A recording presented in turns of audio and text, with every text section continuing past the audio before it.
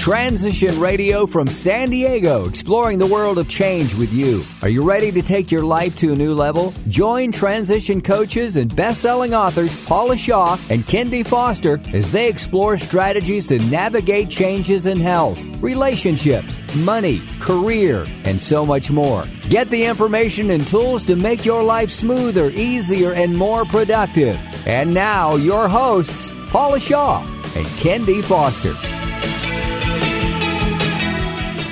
And welcome to Transition Radio. This is Paula Shaw here with my co-host, Kendi Foster, and we are so excited to be here with you today. We are. Isn't this a beautiful day in San Diego?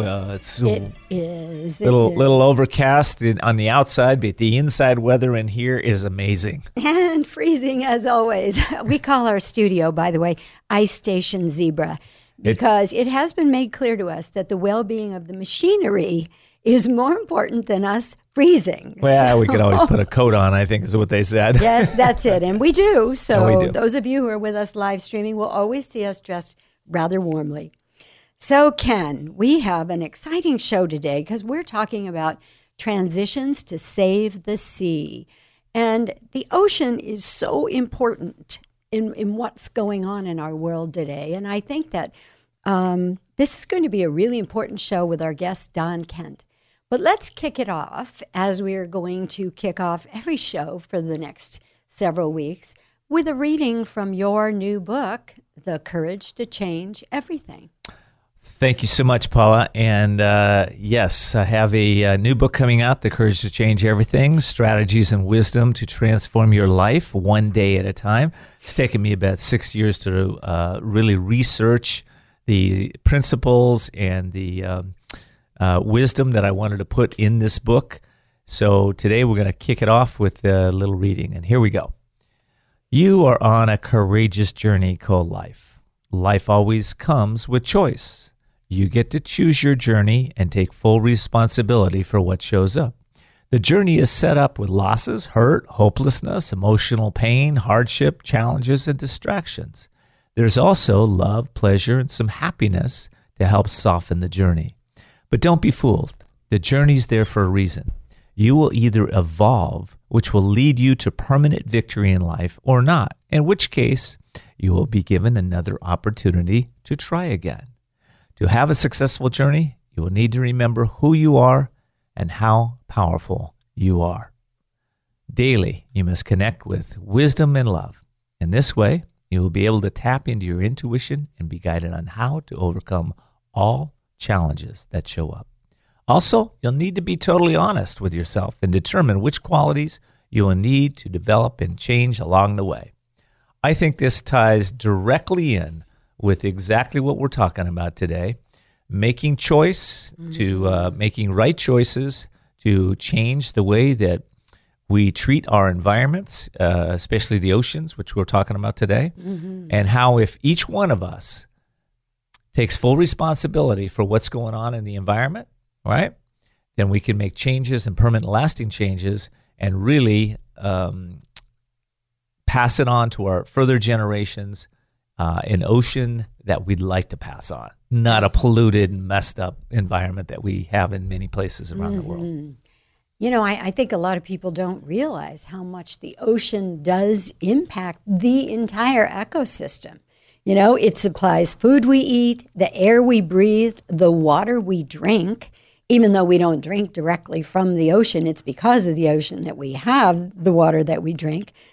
And it's the planet's life support system. It's kind of like we have to save it. We have to do right by it. And there, in many places, especially some other countries, there isn't the same consciousness we have about taking care of the ocean. And so that's why I really love what Don Kent is going to share with us today, because the Hubbs-SeaWorld Research Institute is all about trying to preserve and protect the marine life and the oceans through scientific research.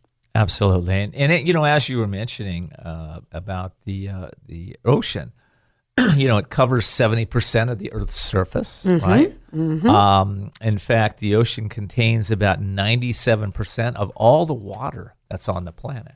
Wow. And the ocean plays a starring role, really, in whatever happens to the environment, which is what you're saying. So this is an important piece. And what's been happening in our oceans is, of course, we've had overfishing, which you and I were talking about, down in San Felipe, where the government finally came in and stopped the net fishing down there. Because, of course, as we all know, net fishing doesn't just collect the fish that they're after. It collects many innocent marine animals like dolphins, like whales, like seals. You know, a lot of those that are not the target of the fishing. But if a net isn't selective, and these nets are so easy to get tangled in. I actually got my foot tangled in one trying to pull it up, way up off the beach so it wouldn't go back out into the water. That's interesting. A lot of us have gotten tangled up in those nets. I've had fishing line around me and things like that. Here's the statistic. In the past 50 years, we've eaten more than 90% of the world's big fish. The bluefin tuna, big marlin, and sharks have all been fished faster than the ocean can replenish them. And this is becoming especially worrisome when we consider that 75% of the human population is dependent on seafood as their main source of food. Wow. Right? Which is what happened. That's much bigger than I expected. Yeah, which happened down in San Felipe. The government had to shut it down. And that's happening in lots of parts of the world, which is great. But, we've got a long way to go. We do need to figure out new ways to, like we were talking before, there's a balance between the human needs and the needs of our environment, in our fish, in our animals, in those environments. Yeah, because like in San Felipe, now, yes, they are protecting the Vaquita, this fish they were really worried about, but there are a lot of fishermen who have no work. So finding the balance between the human problems and the eco problems, that's not easy to do. It's not. And, with the other issue that we have going on right now, it's a big issue, is reef destruction, the dead zones. Did you know, Paula, that since 1980, we've lost half of the world's coral reefs? Half of them. Wow.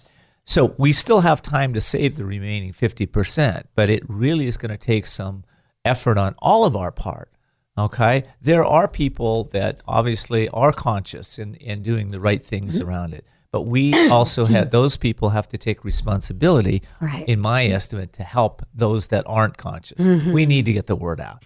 This show, if you're listening to this show, I hope you'll send this to some of your friends. Put it, like us on Facebook, like us on Google Play. Get it out in the world because this is an important show. Another huge problem is what they call ghost fishing gear. And ghost gear, get a load of this, Ken, 640,000 tons of ghost gear is left in the ocean every year. This is nets and those kinds of things that get left behind. Fishing and those hooks. Nylon nets floating around. They're death traps. Right, traps. For some of the mammals, the fish, ones that are just innocent turtles.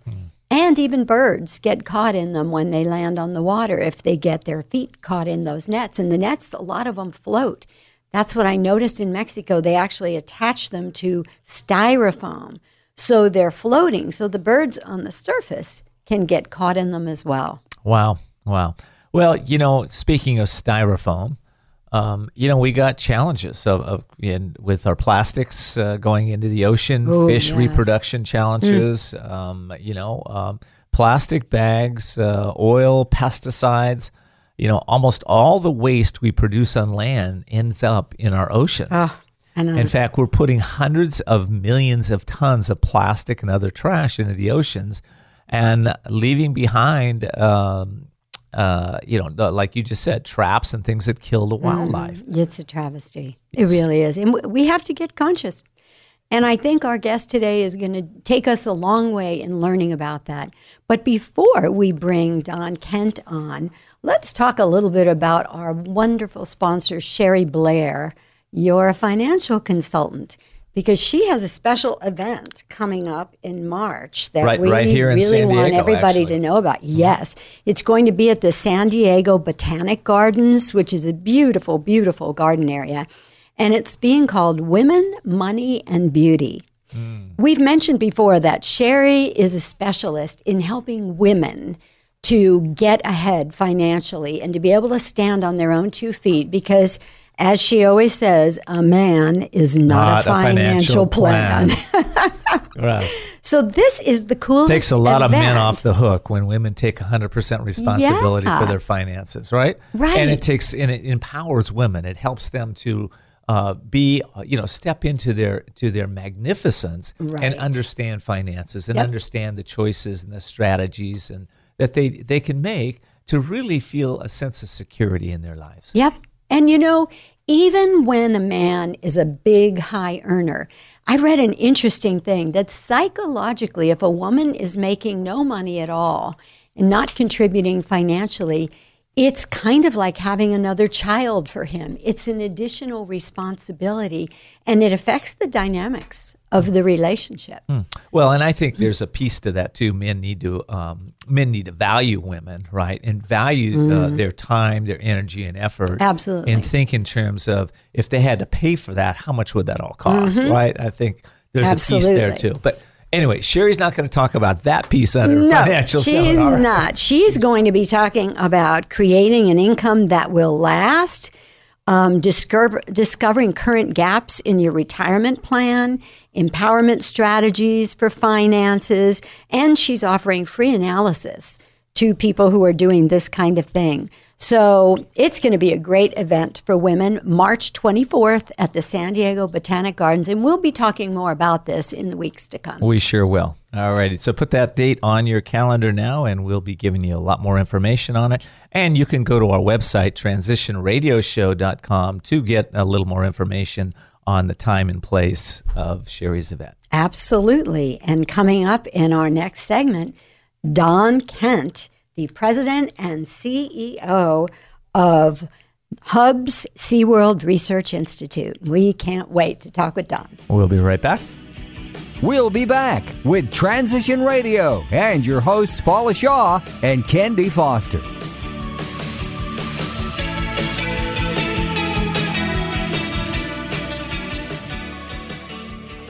Would you like to help someone in need to move from poverty to prosperity? Stars of Courage, a 501c3 nonprofit, is looking for established life coaches with experience in education and career mentorship to build confidence and create clear paths to success. Join our team of experienced coaches in a wide variety of fields, equipped with warm hearts with a passion for lifting up those in need. Our Stars of Courage. Find out how you can make a difference at starsofcourage.org. That's starsofcourage.org.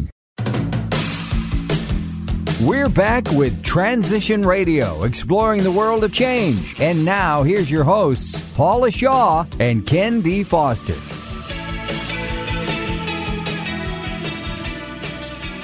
Welcome back to Transition Radio, where today we have a very special guest, Don Kent. And Paula's going to introduce him, but I want to just say this, that Don has been working with the Hubbs-SeaWorld Research Institute, I believe since 1977. Hopefully I got that right. And we're going to be talking about some of the issues that are facing us as we move into the 2018 and in our oceans, in our planet, and some of the ways that we can work to really help the animals and the sea life in this world. So, Paula, let's introduce Don. Yes, Don Kent is the president and CEO of Hubbs-SeaWorld Research Institute, a nonprofit international marine research institute that is dedicated to ensuring that future generations experience the benefits of a healthy environment by gaining scientific knowledge and finding practical solutions to the most critical conservation challenges facing the marine ecosystem and species. As Ken mentioned, he's been there since 1977. He's an SDSU, a local boy graduate. Oh, so we am I. love that. That's love. I love that too. And he has participated in numerous institute programs, studying gray whales, assessing noise effects on animals, minimizing killer whale impacts on fishing operations, and closest to his interest, the development of marine fish aquaculture. There's an interesting program going on Don will tell us more about. But what I love about Hubbs-SeaWorld Research Institute is that they're all about applying scientific solutions to complex challenges facing our planet. So, Don, welcome. We're so glad to have you with us this morning.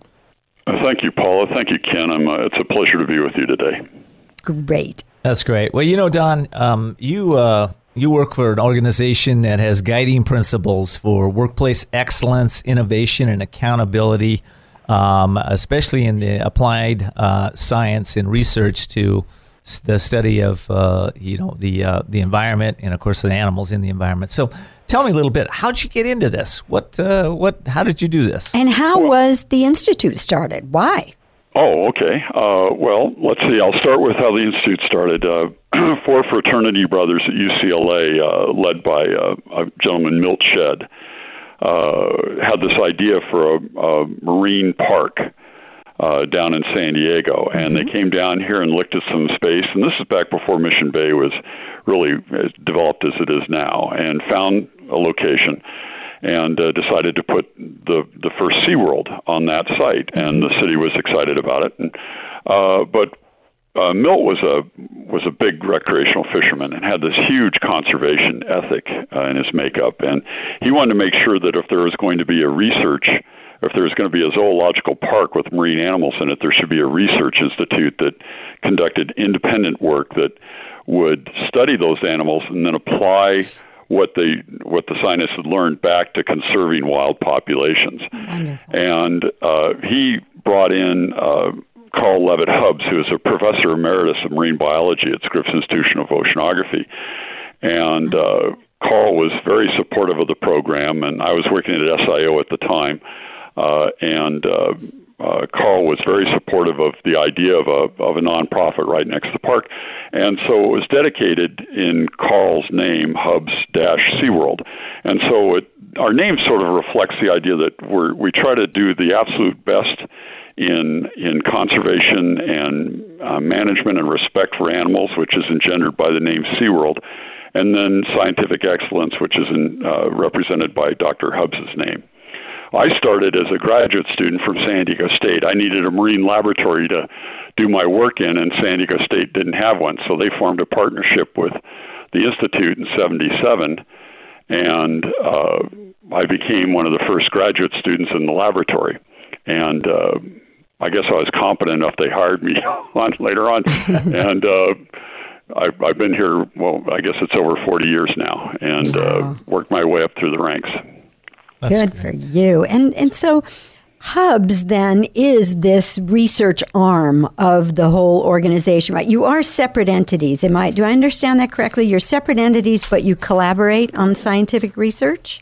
Certainly. We're a separate 501c3, and we have members of the SeaWorld management team on our board, but it's a very small number of them, and most of our board members are made up of representatives from the community. And we are a separate entity, but we have access to their animals for conducting non-invasive research. We work with their education department to get the word out about the work that's done. And we even have opportunities to have displays in the park that talk about the research that we do. So we have an educational, conservation-oriented arm in SeaWorld next door, and then they can rely on us to help them with any questions they might have on improvements they can make in animal husbandry and that sort of thing that can be answered by our scientists over here. Hey, Don, can you talk a little bit about the non-invasive research? I think that's an important concept that listeners need to know about your research. Certainly. There's the types of things we can do is we did an experiment looking at what monk seals eat. So what we did was SeaWorld in Texas had monk seals from Hawaii that were part of a program that these animals were in recovery, and they were in the Texas park. So we used them to study lipid profiles. We could actually feed them known type prey items like crabs or lobsters or fish that have a very specific triglyceride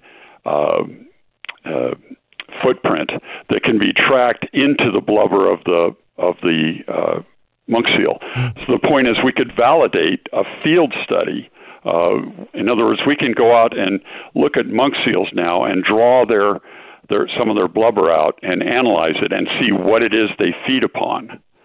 And these types of techniques can only be developed in collaboration with animals that are in a captive environment where you can go back and test the assay and then learn what you can from it, and then take those, in the case of this, like the blubber samples, and then use it to see what the wild animals are actually foraging on.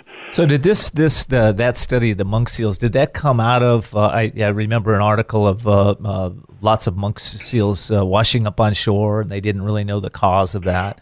Well, the important thing to remember with something like a monk seal is this is an endangered species that lives primarily on the northern Hawaiian Islands. And the islands that you and I can't go to. They're off limits to most tourists. And but the concern is that are we protecting their habitat? Well, we don't know what their habitat is until we have an understanding of what they're foraging on. Where are they going to eat? What's the composition, the makeup of their diet, and where is that diet, where are those prey items found? And you can't not just follow up a monk seal around continuously. So we do satellite tracking on them, so we know where they're going, and then through these diet studies, we're then able to come back and say, well, they're at this location and this is what they're feeding on. So those are the areas we need to protect to make sure those animals aren't in direct competition with humans for food, or they're not going to get entangled in nets. And so it isn't until we can't lock out the entire ocean, but we can try to understand enough about these animals to make sure that we can take those parts of the ocean that are important for them and set them aside so we don't have an adverse impact on them. You know, Don, this question does not come from me, but I've heard people say this kind of thing out there, so I'm going to throw it out to you. Why should we care? Why should we care what goes on in the ocean, what happens with monk seals? How does that impact me in my everyday life? Well, I think it's hard for a lot of us to really relate to what our evolutionary role in the world is. I mean, we all hop in a car every day, we flip on a light switch, or we go to the market and there's our food sitting there for us and we exchange money for it. But we don't really think about where that food comes from, and we don't really have an appreciation for it. And until we have a better understanding on a personal level and on a societal level that there's actually strings that are interconnecting all of us with the environment. And until we appreciate that if we yank too hard on this one over there, that we might have an adverse impact on the whole structure of that web that's out there. You know, monk seals might disappear tomorrow, and it may not have a direct impact on us at all personally, but then again, we could also fill in the Grand Canyon. And, you know, what's the loss of that? Aesthetically, certainly dramatic, and historically, certainly dramatic, and I'd never want to see that. But the point is that each one of these things that we lose takes a little bit more away from this beautiful planet that we live on. And, we just need to all develop a little bit more appreciation for the wonder that these animals are. I heard on the show earlier, you were talking about Tutuava and Vaquita down in the Sea of Cortez. I mean, when I first started becoming aware of the problem, they were talking about there was 300 Vaquita left. Now, this is a dolphin that lives only in the northern end of the Sea of Cortez. And yet it keeps getting to be a smaller and smaller group, and I think it's down less than 30 animals. Oh, my. And we don't know if we can save them now. And once they're gone, that's it. We're not going to get them back, whether it's lowland gorillas or white rhinos in Africa or least Bell's vireos in riparian habitat in Southern California. When they're gone, they're gone. And then we all become a little bit less than we were. And the real pressure to all this is the idea that when I was born, there was 2.5 billion people on Earth. There's 7.5 billion now. In my lifetime, we have 3 times more people on Earth than when I was born. Yeah, and we have some very real problems we need to look at. And Don, we need to take a quick break, but I really want to pursue this with you in just a moment when we come back. Great. We'll be right back. We'll be back with Transition Radio and your hosts Paula Shaw and Ken D. Foster.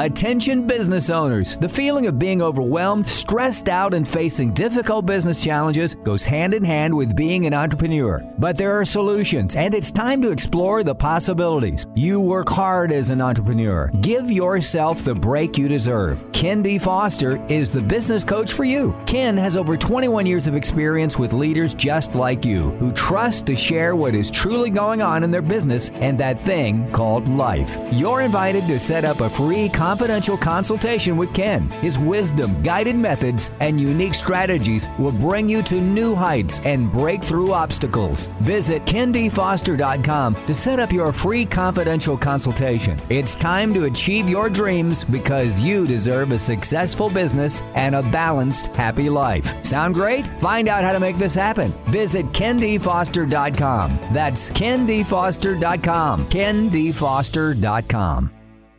Is living in today's fast-paced world making you feel stressed and out of balance? Are anxiety, sleeplessness, depression, lack of focus, or weight gain robbing you of your relationship and your energy? If you're ready for change, you need to call Paula Shaw at Rebalancing You. Paula helps you identify and eliminate self-sabotaging thinking and behavior. Using a wide variety of mind-body techniques, she provides her clients with the most effective processes for their specific needs. To book a rebalancing session with Paula, call 858-480-9234. That's 858-480-9234. We're back with Transition Radio, exploring the world of change. And now, here's your hosts, Paula Shaw and Ken D. Foster.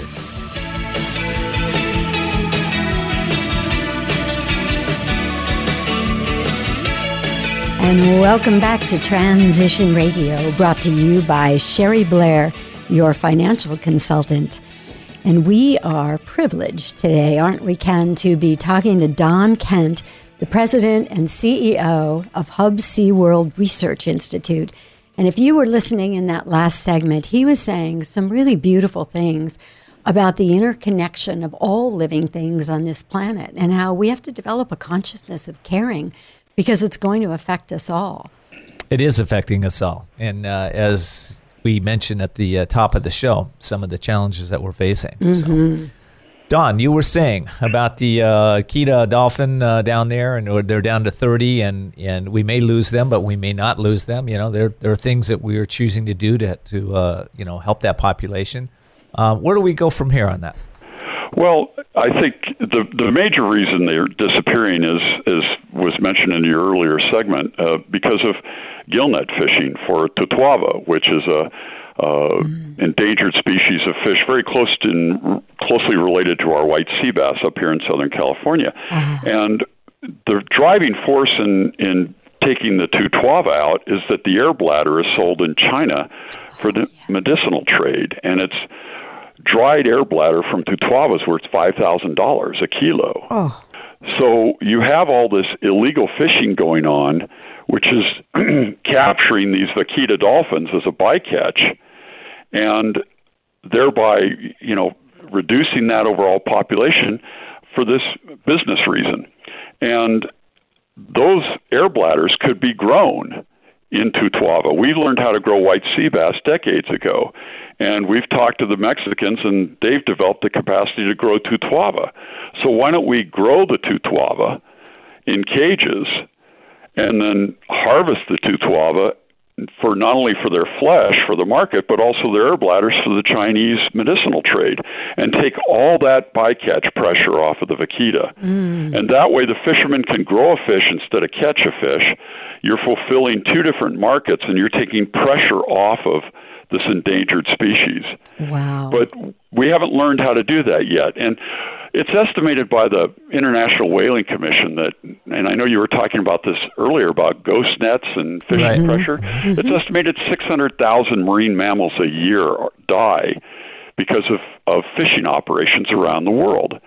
And it was Cousteau back in the 70s, sort of the father of ocean conservation, that said, we need to learn to farm the sea as we've farmed the land.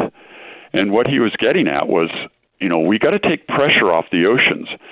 In our white sea bass program, we take white sea bass that we grow from eggs that we get from adult fish and rear them up to a size where they'll have a better chance to survive in the wild. And then we release them. We're trying to bring the population of white sea bass back up closer to its 2 million level. It's now down to like maybe a couple 100,000 fish. We're trying to bring it back up so it can be harvested more sustainably. But all the estimates on global production suggest that the best we're going to be able to do is a status quo in production from the ocean. That is, if we manage all of our fisheries the way we should, it'll provide maybe a third of our seafood demand. Right now, half of the seafood in the world is grown and half of it is caught. But in the future, we have to double the supply of seafood that's cultured. So what we've learned how to do with white sea bass, we need to take it the next step and grow them all the way to market size. We need to take the same thing and do it with red drum in the Gulf of Mexico. We need to learn how to grow more species in cages and in hatcheries so that we can now farm our food from the sea instead of relying on Mother Nature to produce it for us.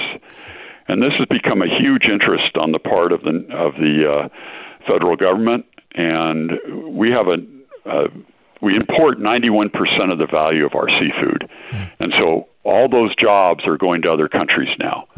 I have a question around that. Sure. The raising of hogs, the raising of chickens, the raising of beef.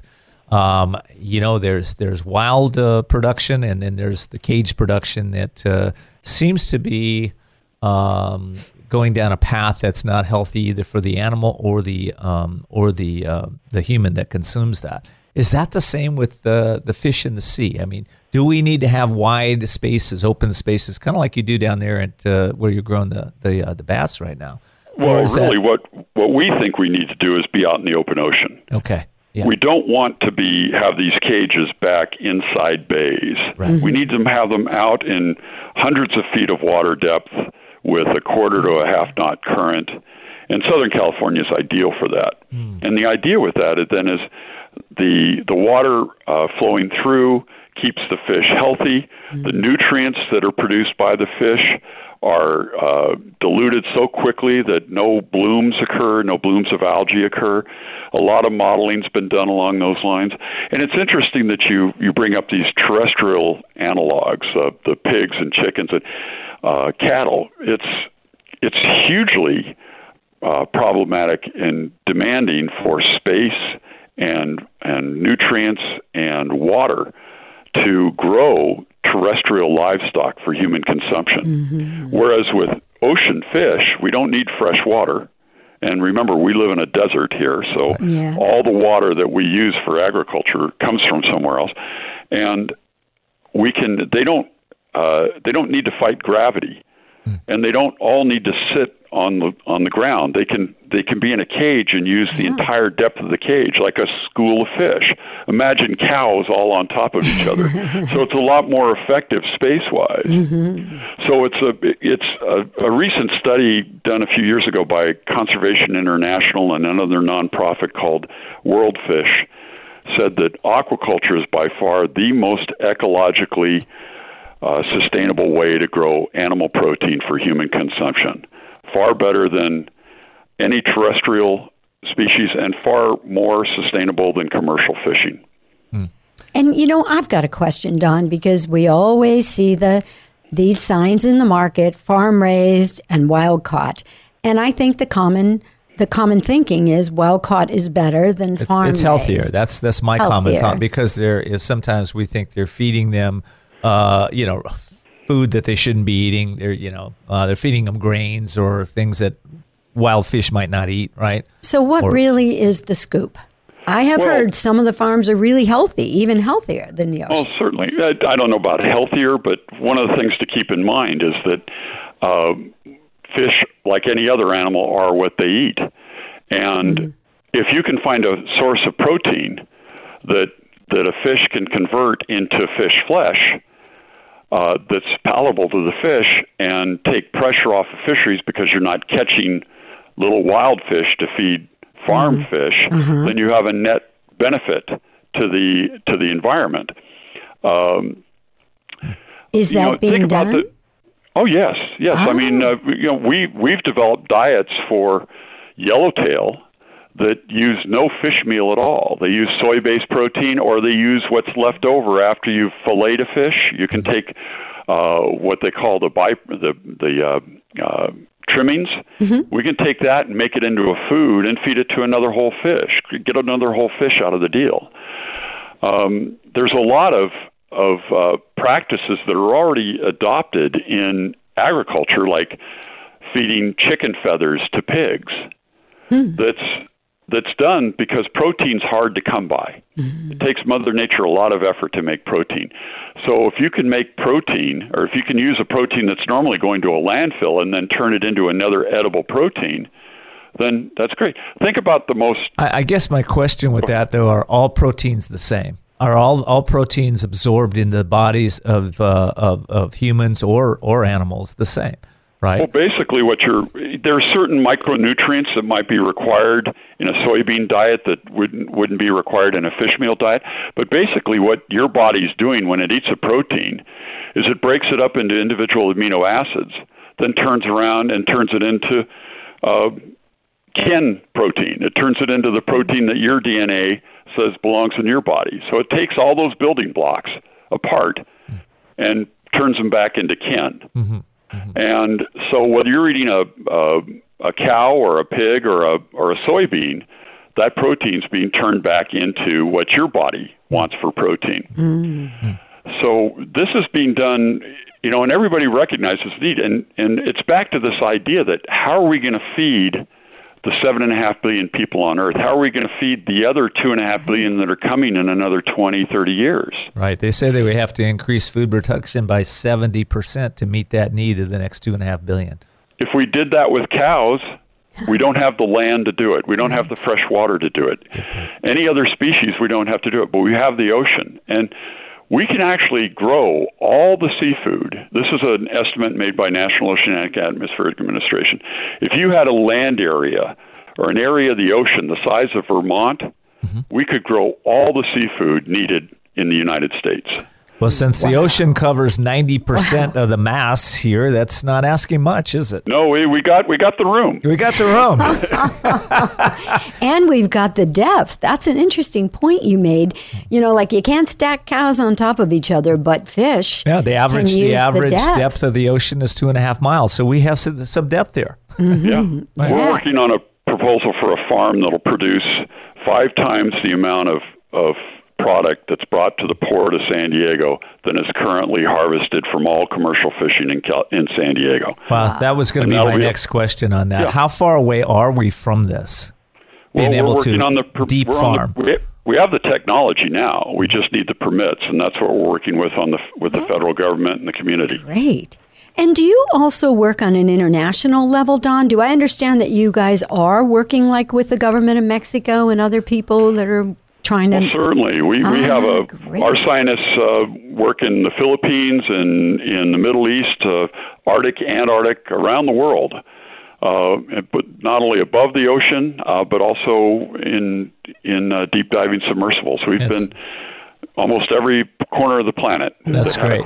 Don, let me ask you this. Would you, I don't know if you have the time to come back on our last segment. Do you have some time today?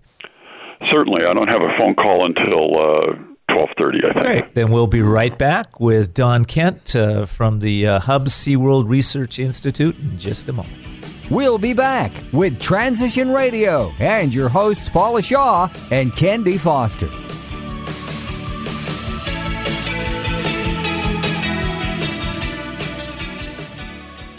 There's a question many of us ask ourselves when we are grieving. When will this pain ever end?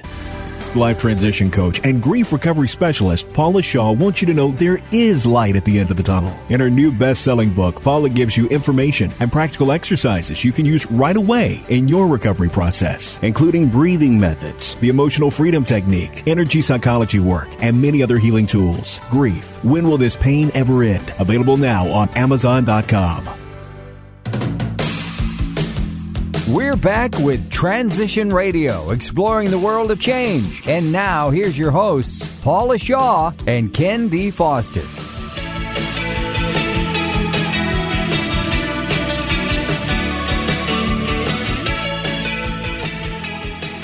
So, welcome back to Transition Radio, where today we're interviewing Don Kent, President and CEO of Hubbs-SeaWorld Research Institute. Don, thank you so much for staying on for another segment. This has been fascinating. I do want to let the listeners know that they can get a hold of you by Googling Hubbs-SeaWorld, or they can go to hswri.org to find out a lot more about the nonprofit and what you're doing. What kind of research you're up to. And thank you to Sherry Blair, our financial consultant and sponsor. Always want to remember that. Yeah. Get Sherry right in here too, Don. Okay, so we're talking a little bit about sustainability. I'm really excited about this piece with the sustainability part. And, I was kind of curious as to what other organizations that you're bringing into that fold to be able to create a sustainable farm out in the ocean off of San Diego.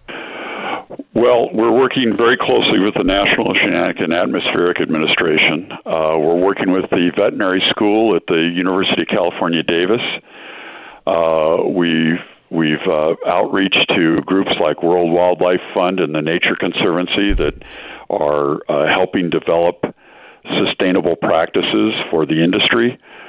We want to be a demonstration for how this can be done not only nationally but internationally. And then expanding beyond that, we want to be the problem solvers for the new sustainable industry. You always use the best technology. There isn't some sort of line out there that says it's sustainable. It's more like the Olympics, where the pole vaulter got to 16 feet. Now he wants to get to 16 and a half and then 17. You're always moving that up. And what's sustainable today may be improved upon a year from now by having a better diet or a better species to work on. So that's where research will come back in and make it work better and better.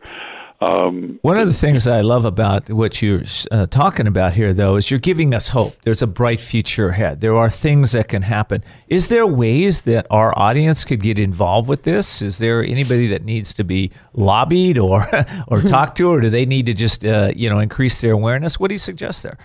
Well, we're as a nonprofit, we don't lobby per se. We educate, but my suggestion would be that if you want to write to your congressman, there may be legislation introduced soon that would create a very defined pathway to allow for permitting of farming operations in the open ocean, and thereby create new industry for the country, new jobs. I mean, I grew up in San Diego, and my wife grew up here too, and we went to school with the kids whose dads worked on the tuna boats. The tuna boats are all gone now. But we don't have, and the fishing industry is much smaller than it was. And so we're going to try to bring that back and demonstrate how we can have a sustainable seafood industry that isn't necessarily designed around putting nets out there to catch fish, but rather having a farming operation that grows the fish from egg all the way to market size. And that'll be a lot more sustainable than expecting Mother Nature to keep coming up with the protein and keep the stocks high. And you were saying a little while ago when you and I were talking in between segments that the operation that's going on now actually just takes the fish to about a 10-inch length and then releases them into the ocean to grow up in there, right? To try to build the stock back up. Think of it as you're saving for your retirement. And the idea being if we can build the corpus, the founding population, the number of adult white sea bass, if we can build that bigger, then it can start producing more juveniles and become self-sustaining again. But then back to that concern that even if it was back at its historic population, it's still not enough to feed us all. And so ultimately what we're trying to do is the same sort of thing they did in the salmon industry. They originally started working on salmon to, if somebody built a dam, you put a salmon hatchery in, release juvenile fish, those juvenile fish come back, and then you harvest them. And then finally, they figured out, well, wait a second, why don't we just put them in a cage, grow them all the way to market size, and then bring them to market? Now, there's been problems with that over time, and they've gotten a lot better at it. But 80% of the salmon in the global market is now farmed. It's never been out in the open ocean other than maybe in a cage.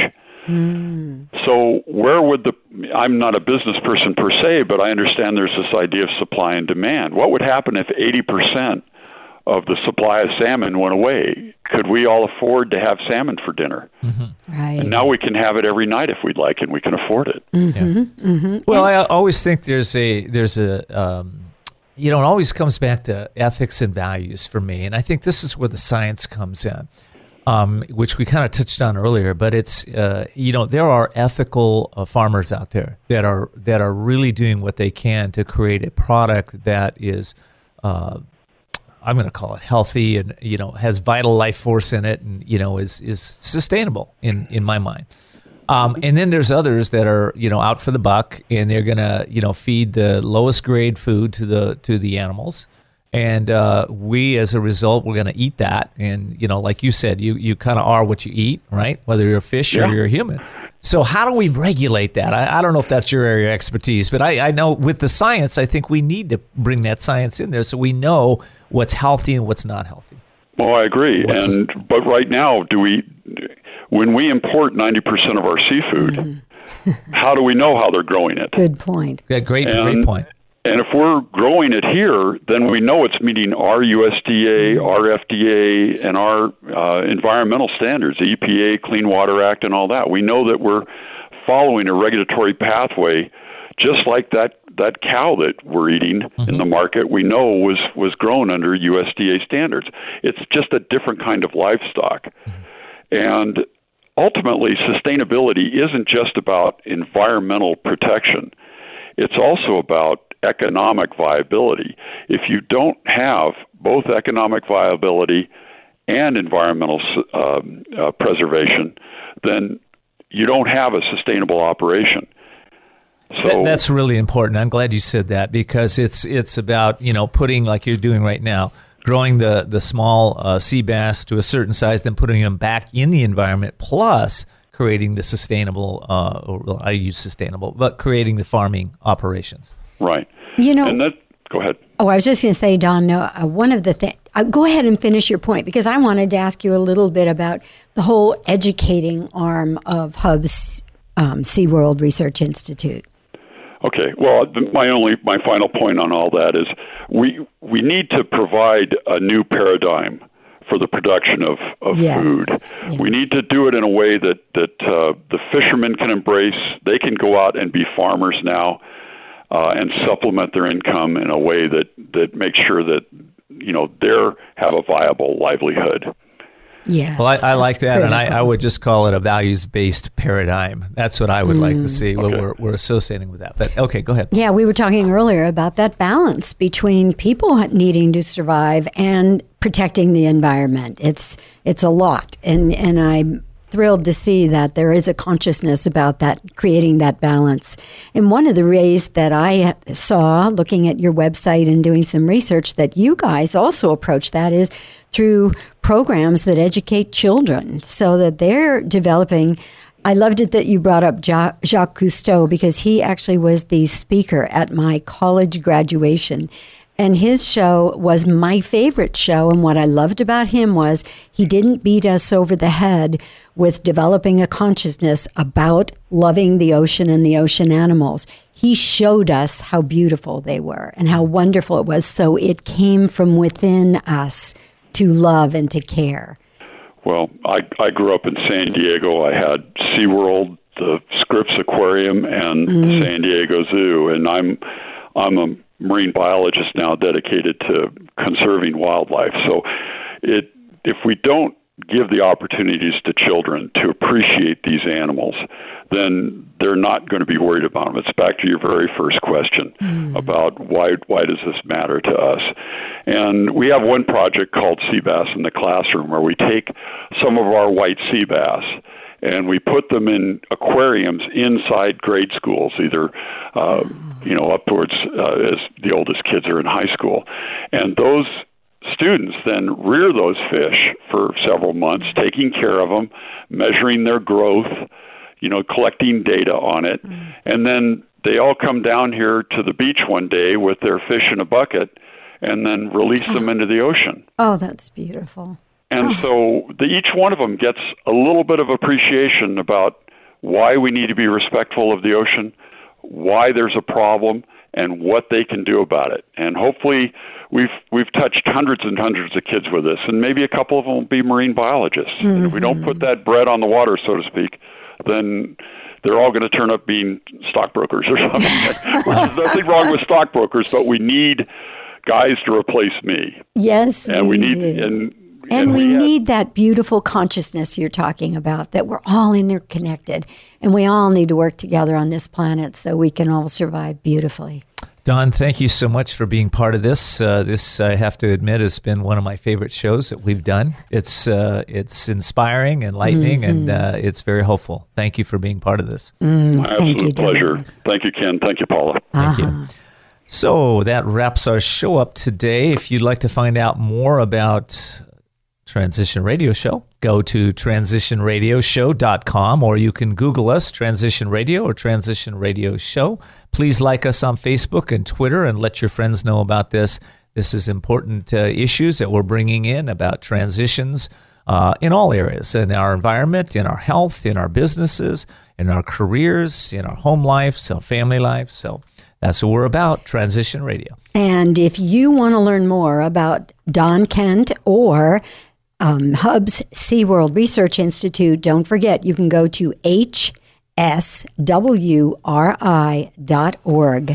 And if you're so inspired, they have a donate button. You can help to keep this research going. Thanks so much for joining us.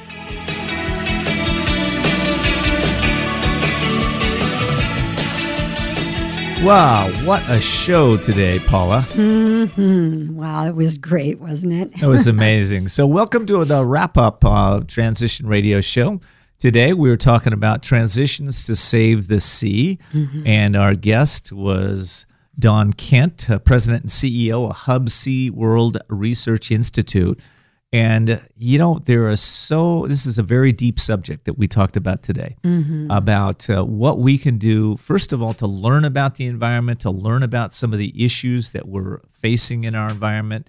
We covered about the overfishing of our environment, the reef destruction, the plastics, and then we really came up with some solutions around that. And one of the things that I was so impressed with when I even first met Don, and certainly today, is that this research arm, that what he was saying, how when the man who first had the idea for SeaWorld created that theme park, that place where people could go and enjoy animals, he insisted there be a research arm connected with it for the preservation of marine life, that there always be this emphasis. We don't always hear about that in the media, that they have this emphasis on protecting the ocean and the ocean animals.